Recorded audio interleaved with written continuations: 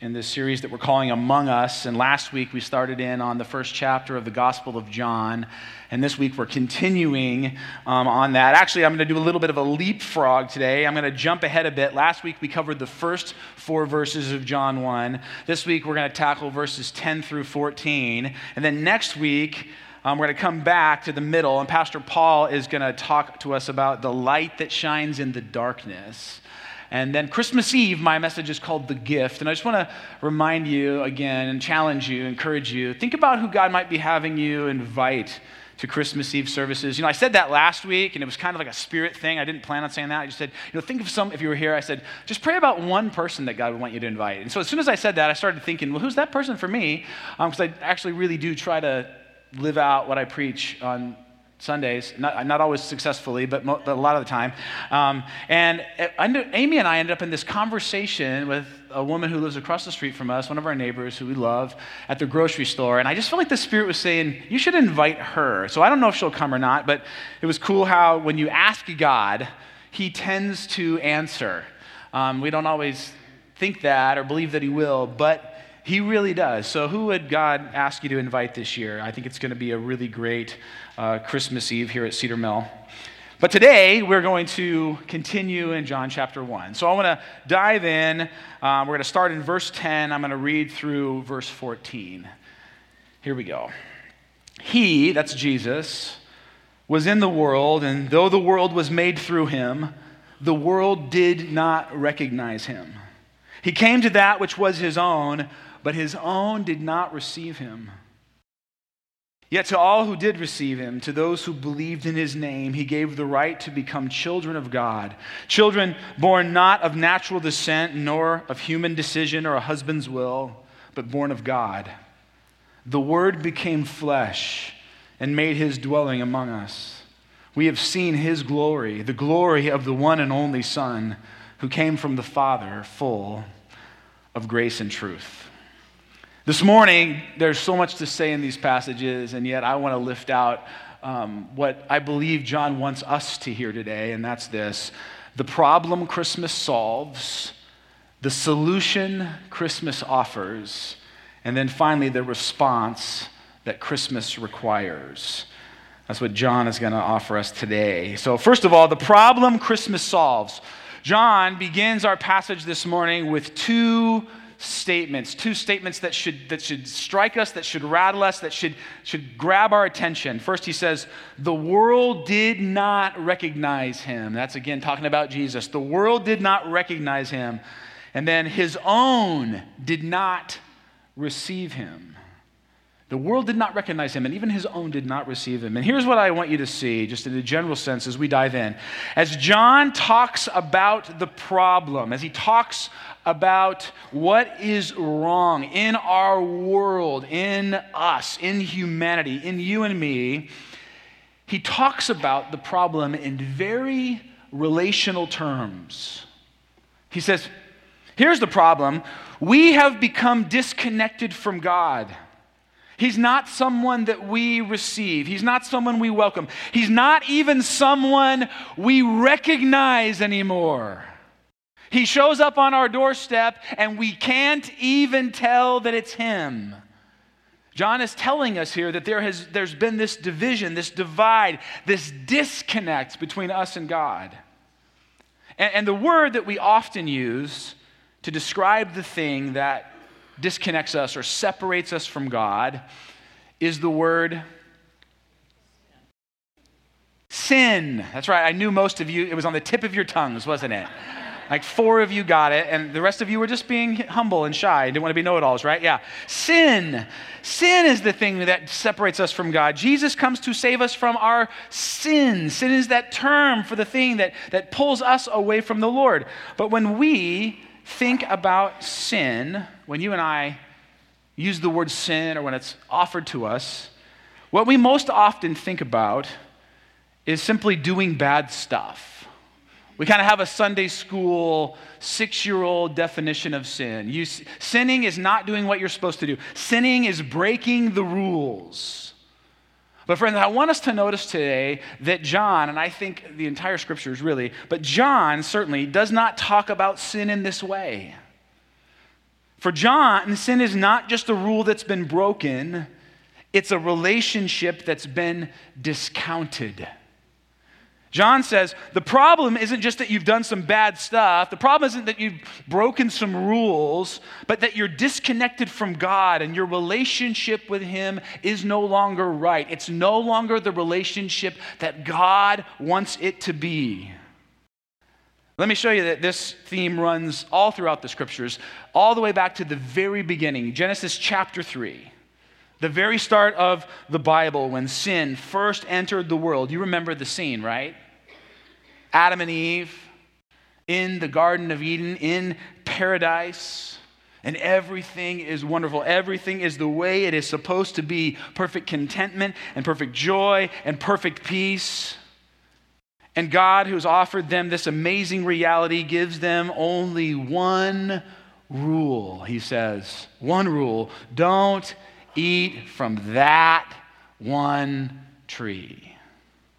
Now, stop for just a moment and imagine that.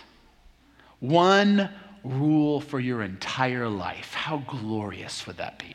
If you only had to follow one single rule. Doesn't that sound great? I do not love rules. I'm not a rule follower by nature. I am a rule breaker. I want to push back and push against every single rule out there. And our world is riddled with rules.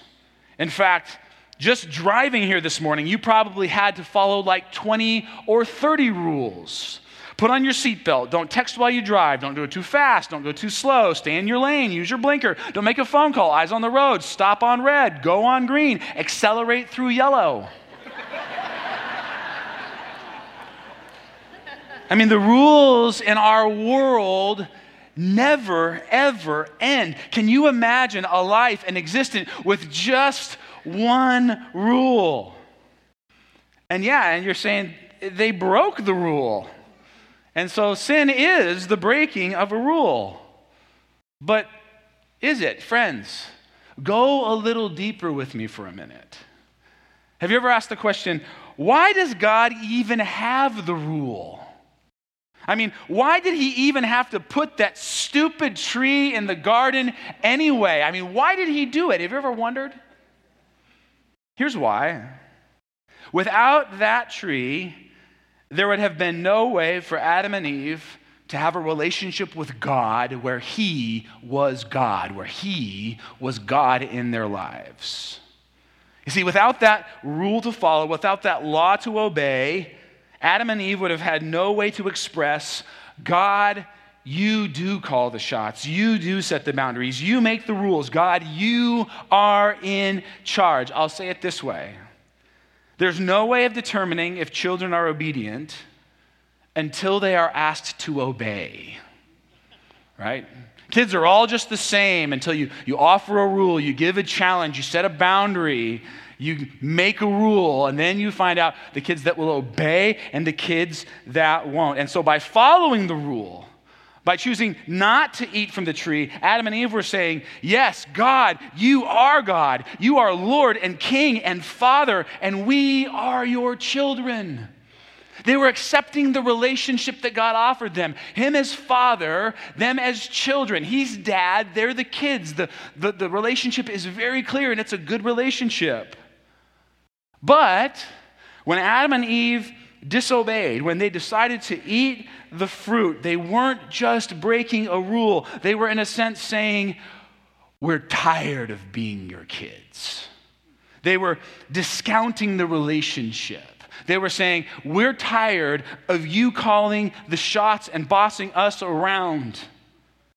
And friends, John, what he's telling us in our text today is that we've been discounting our relationship with God ever since. We've been rebellious children just like Adam and Eve were ever since. He's saying at the heart of our sin, at the heart of every sin, isn't just that we break rules or do bad things, but if you whittle back and you go further and you go deeper, you'll find this.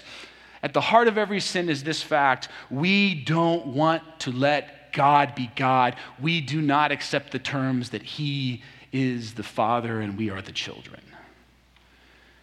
At the heart of it is this statement that we don't trust Him to guide and direct our lives. the way we want them to go. Instead, we say, we'll do what we want. I'll live how I want. I'll determine what is right and wrong for myself. Dad, I don't need you telling me what to do anymore. Some of you have heard that from your kids. Some of you have said that to your dad. It's exactly what John is reminding us here. At the center, at the middle of the problem is this relational disconnect, this relational disregard, this breaking of the terms of relationship with God. Look at verse 10. It says, the world was created by him, but they wouldn't recognize him as creator. On verse 11, it says, he came to his own. What's that mean, actually? It means this. It means we're owned. He came to those he owned, and yet they wouldn't acknowledge him as the owner. No, God, I don't like the terms of the relationship that you're creator and I'm created, that you're owner and I'm the one who you own. No. John says, here's the problem. We've discounted the relationship with God that we were created to have, that he is the Father and we are the children, that he is God and we are not. And if that's the problem, by the way, friends, that Christmas solves, then let's look at the solution that Christmas offers. Listen to these words. The Word became flesh and made his dwelling among us. That's probably the most loaded sentence in all of Scripture. The Word became flesh and made his dwelling among us. Last week we talked about that term, the Word. It's the Greek word logos.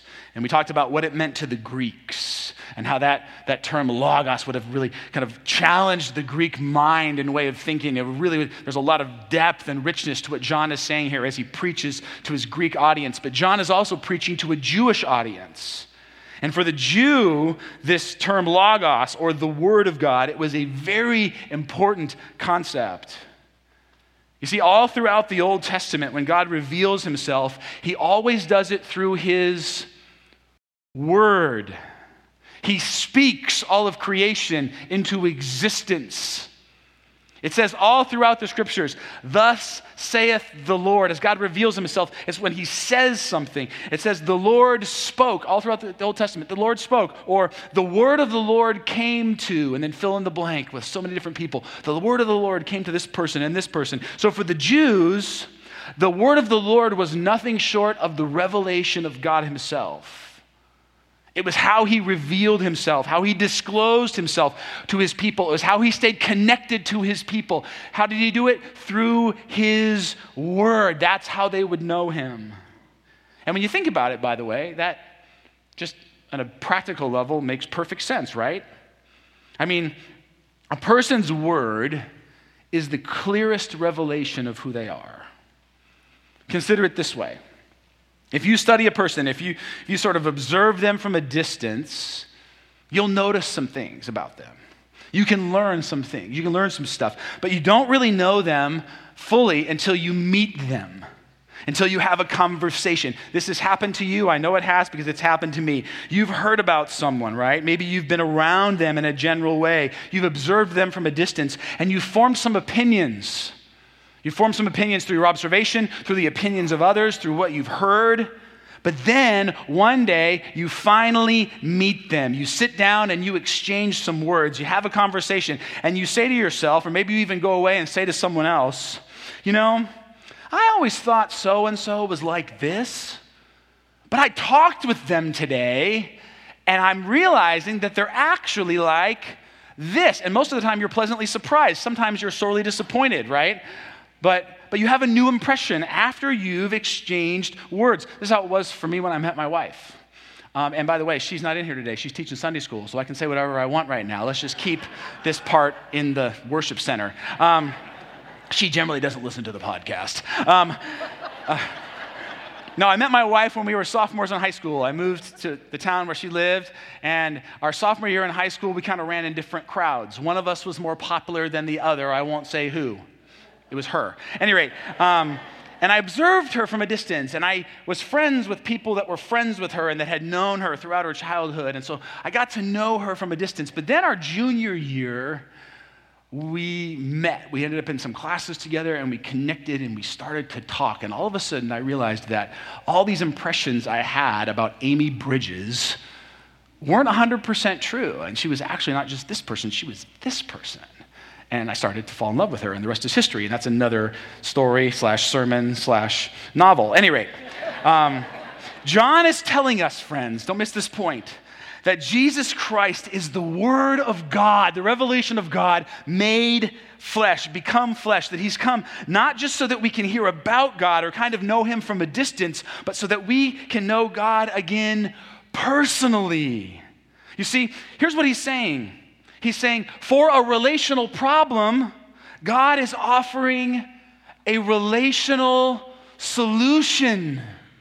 It's not a transaction. Jesus doesn't come to perform a transaction where he pays the debt for your sin and then just goes home. No, it's a relational solution to a relational problem. That in Jesus, God is taking the distance that's between us and him, humanity and him, you and him, and he's erasing it. This is why John says the Word became flesh and made his dwelling among us. Now, if you were a first century Jew and you read this sentence in Greek, something that would just punch you in the nose is this last word, made his dwelling among us. Made his dwelling. It's one word. It's the word skenao. And it's a Greek word that literally means tabernacled. It's kind of a funky word, but it's a word that the Jews knew about. Because in the Old Testament, the tabernacle was the place where God's presence was found. It was where his glory rested. It's where they would go to meet him and encounter him. And John says, the glory and presence of God, once found in this tabernacle, is now found in a person, in the person of Jesus Christ. And you can meet him and you can know him and you can hug him and you can shake his hand. You see, Christmas is so radical because it is the end of religion as the world has always known it. Christmas says, what you used to go to a place to earn, you now receive for free in a person. In fact, there's a theologian by the name of Dick Lucas who wrote this imaginary conversation between a Christian in the early church talking to a pagan neighbor, a non-Christian neighbor, and the conversation goes this way. The neighbor says, I hear you are a Christian, great. Where is your temple or holy place? We don't have a temple, replies the Christian. Jesus is our temple. No temple? But where do your priests work and do their rituals? Well, we don't have priests to mediate the presence of God, replies the Christian. Jesus is our priest. No priests? But where do you offer your sacrifices to acquire the favor of your God? We don't need a sacrifice, replies the Christian. Jesus is our sacrifice. What kind of religion is this? Sputters the pagan neighbor. And the answer is, it's no kind of religion at all. You see, religion says, here is what you need to do in order to be acceptable or good enough or to be received by God. Jesus says, that is not how it works. I have made you good enough. I have made you good enough for free through no effort of your own. So now that you're good enough, let's have a relationship. Now that you're already acceptable because of what I've done for you, let's get together and know each other. Let's reestablish the terms of how we relate. You see, friends, another thing we notice here is that a tabernacle, this word that John uses, that he tabernacles among us, it wasn't a fancy building, a tabernacle. Actually, do you know what a tabernacle was? It was a glorified tent. It's another way to translate this word, skenao. It technically means to pitch your tent, right? The word became flesh and pitched a tent. You see, if you moved into my neighborhood and you built yourself a house and you surrounded that house by big high walls and you put a giant metal gate up to control who could come in and who could go out, you'd be saying something to me about the kind of relationship you want to have with me and the rest of the neighborhood. But this is not the image that John uses. He doesn't say the word became flesh and built a castle down the street with the drawbridge and a big wide moat to keep the riffraff away. No, on the contrary, he says this. He says, the word became flesh and pitched a tent among us. One author I read this week said it this way, and it's a little crude, but I think it illustrates the point perfectly. if you came and pitched your tent in my backyard, I would assume you were going to be using my bathroom, right? It's pretty intimate, isn't it? And someone just comes in and wants to use your bathroom. Friends, Christmas is God pitching his tent in the backyard of humanity.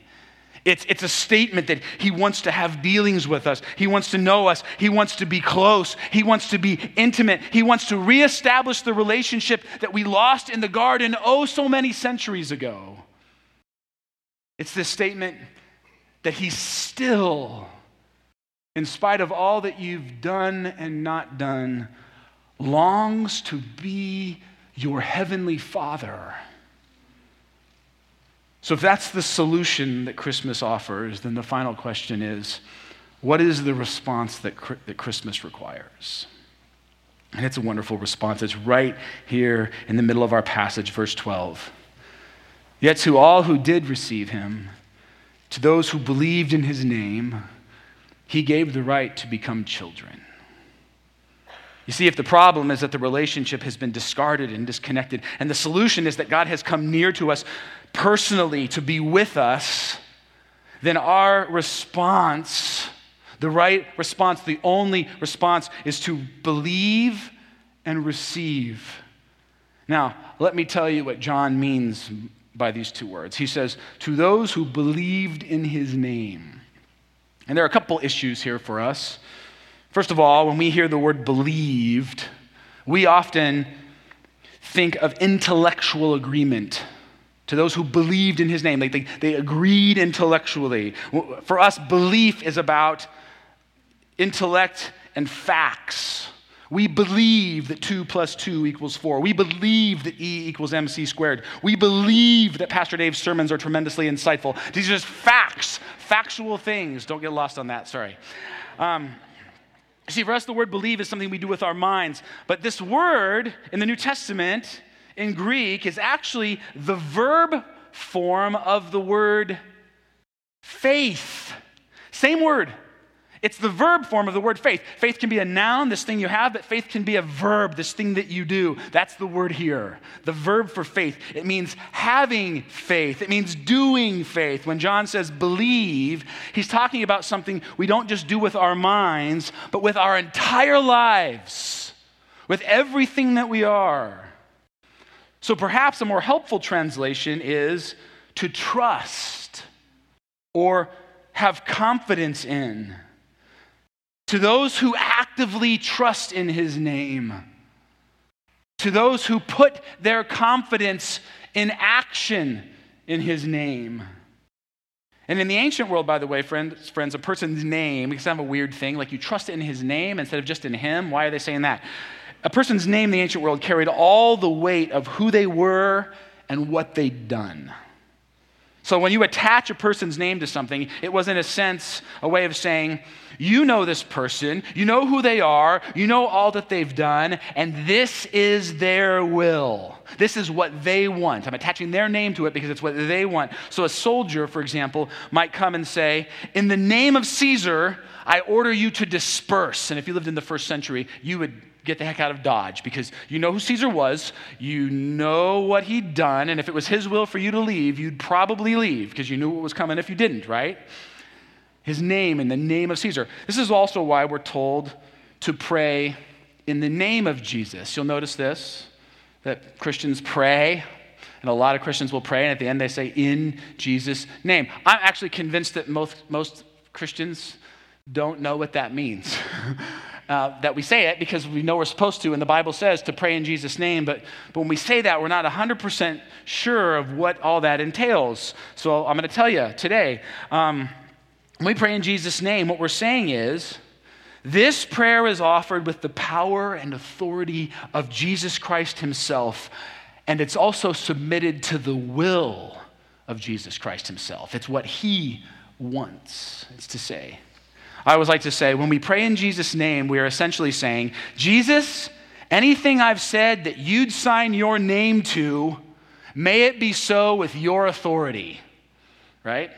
Like I pray, sometimes I pray, and I pray for this and for this person, and I'm talking to God about a lot of stuff. At the end, I say, in Jesus' name. That's my way of saying, God, anything I've said that you agree with, that aligns up with what you want and your will, then you execute that with your authority. And the stuff that doesn't line up with you, the stuff that was just me and my own human flesh and sinfulness, just stick that aside.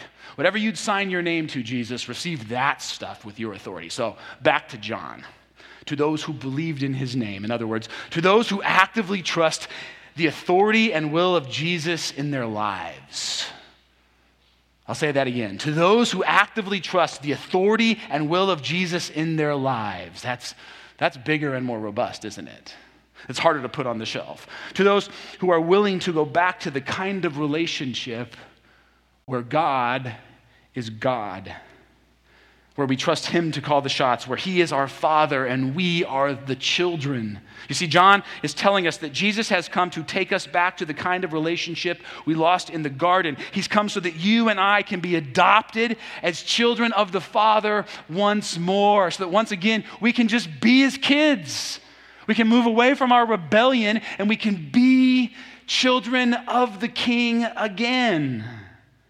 And then, in an amazing way, he tells us how. How can you become a child of the King? And listen to this part, because it's where most religious people, where most people in churches, where a lot of people who call themselves Christians get it wrong. He doesn't say you can become a child of the King by trying really, really hard from this point forward to obey him. You used to not obey him, but now you need to try extra hard and really obey him. And by the way, now there's not just 1 rule, there's 10 rules, right? Actually, there's more. But he also doesn't say, do a better job than Adam and Eve did at following the rules.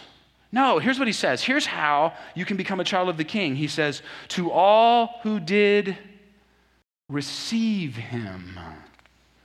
Receive him. You see, again, this whole thing is not about morality and rules and trying extra hard to be a good person. It's about allowing Christ to infiltrate your life. It's about inviting Jesus in. It's about receiving him as King and Savior and Lord and friend. And when you do that, friends, when you do that, rule following will happen. Rules will follow, morality will follow. You will start to become a more morally in line with God person. Transformation in your life will be a byproduct of him being in your life. But the order is really important. It's not I'm working hard for transformation so that he will come into my life. It's invite him into your life and he will work the transformation in you. Let me give you an example. I'll close with this, and this example was powerful for me this week, and I think it illustrates the heart of what John is saying and the heart of the gospel. If you lived in a 1-bedroom apartment, I want you to imagine, some of you do, some of you have, some of you never have, but you've been in one probably before. Imagine that you live in a 1-bedroom apartment, and one day while you're gone, I decide to let an elephant just come in and hang out in your apartment all day long. Just be in your home all day when you're not there, and I just leave him there, and it's just your apartment with a giant elephant, like a huge one, a giant one from Africa with the huge tusks attached, right? The huge, ivory things. Yeah, totally. You got the picture, right? So check this out. Even if later that night when you came home, the elephant was already gone, chances are you'd look around and you would know that elephant had been there. There would be some signs. There would be some evidence of that elephant's presence in your apartment all day long, alone, with no supervision. Shelves would be knocked over. Furniture would be moved. Probably some new doorways that hadn't been there before would have emerged, right? That elephant's presence would have changed your apartment according to his will. Friends, how much more so if the great God of the universe decided to come in and make his home in your life? Don't you think that if you invited him in, if you received him, if he would move some things around in your soul according to his will? Don't you think if the great God of the universe lived in you, he'd start to push back fear?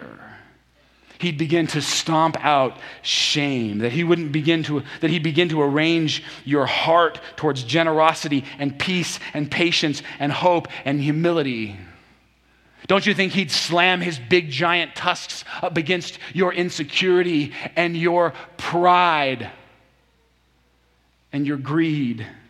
Don't you think he would start to make some changes in you according to his will? You see, there is no way for an all-knowing, all-powerful, ever-present, fully loving Lord to move into your life and not start to shift some things around in you.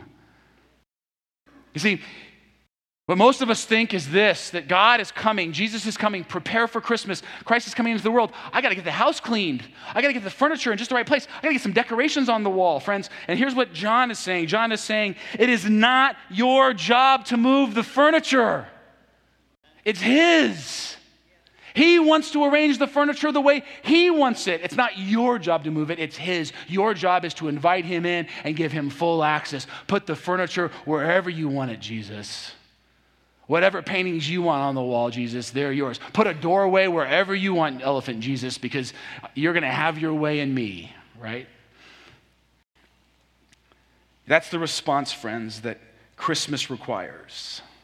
Christmas says, you must receive your king.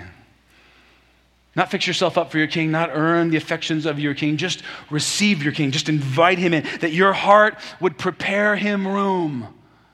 Let every heart prepare him room. Let every heart invite him in. Let every heart say, do your work in me, that Jesus would find a home in your life and that he'd begin to rearrange you from the inside out.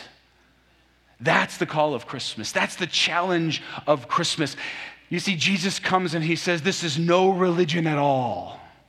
This is a work of God in you. This is a new relationship. This is a God who wants to dwell with you and in you and as close to you as he possibly can. That's the response of Christmas. That's the desire of our God's heart. It's a relational problem. It's a relational solution. And it's our job to simply invite God in. And so let me ask you this morning, with everything that I have you invited Jesus into your life?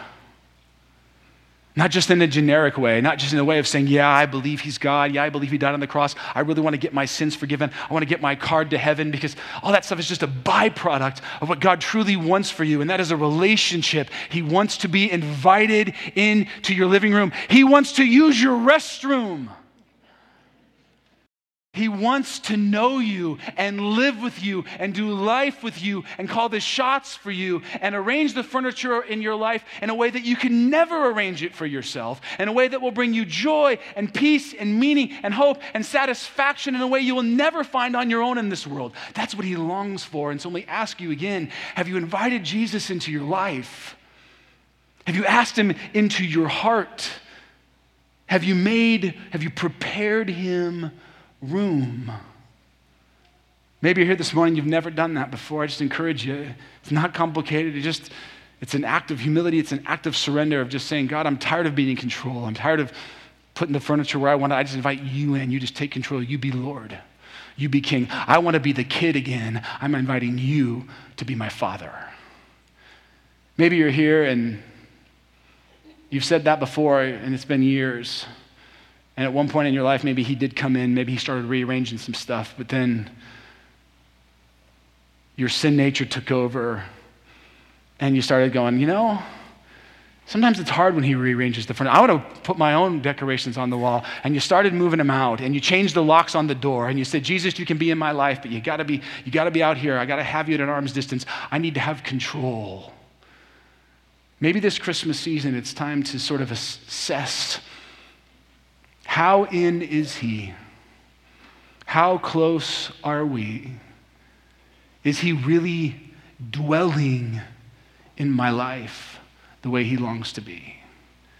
And here's the beautiful thing about God. Even if he's been in before and you've kicked him out, and he's been in again and you've kicked him out, maybe you've got your life locked up this way. He's allowed in this room and this room and this room, but there's a few rooms of my life I don't want him going anywhere near. You see, he's always knocking on those doors. He always wants to come in. He always wants more of you. Actually, he wants all of you because he loves you. Consider again this morning where are you at in your relationship with Jesus? And in just a minute, Allie and the team are going to come forward, and Allie's going to sing for us a song. It's a song that she wrote. It's off of her Christmas album. And we just want to let you use it as a time of reflection, to really think, to think seriously right now, today, in this season. Where are you at in your relationship with God, with your relationship with Christ? So Allie's going to sing, and then we're going to have a chance to sing and respond. But it's a big question. It's a serious question. It's a question that every person needs to ask. How in is Jesus in my life? Father, today, we love you. We thank you. We thank you for this word that is so old and yet relevant and real and living and active in the way it changes us and transforms us and brings us into your presence. I pray, Lord, that you would take these words that have been spoken today and that you would shape them and conform them and push them into every heart in this room that needs to hear them. We love you, Lord. We thank you for making a way. We thank you for never giving up on us. We thank you for the way that you want to know us fully. And we pray it all in your name, Jesus. Amen.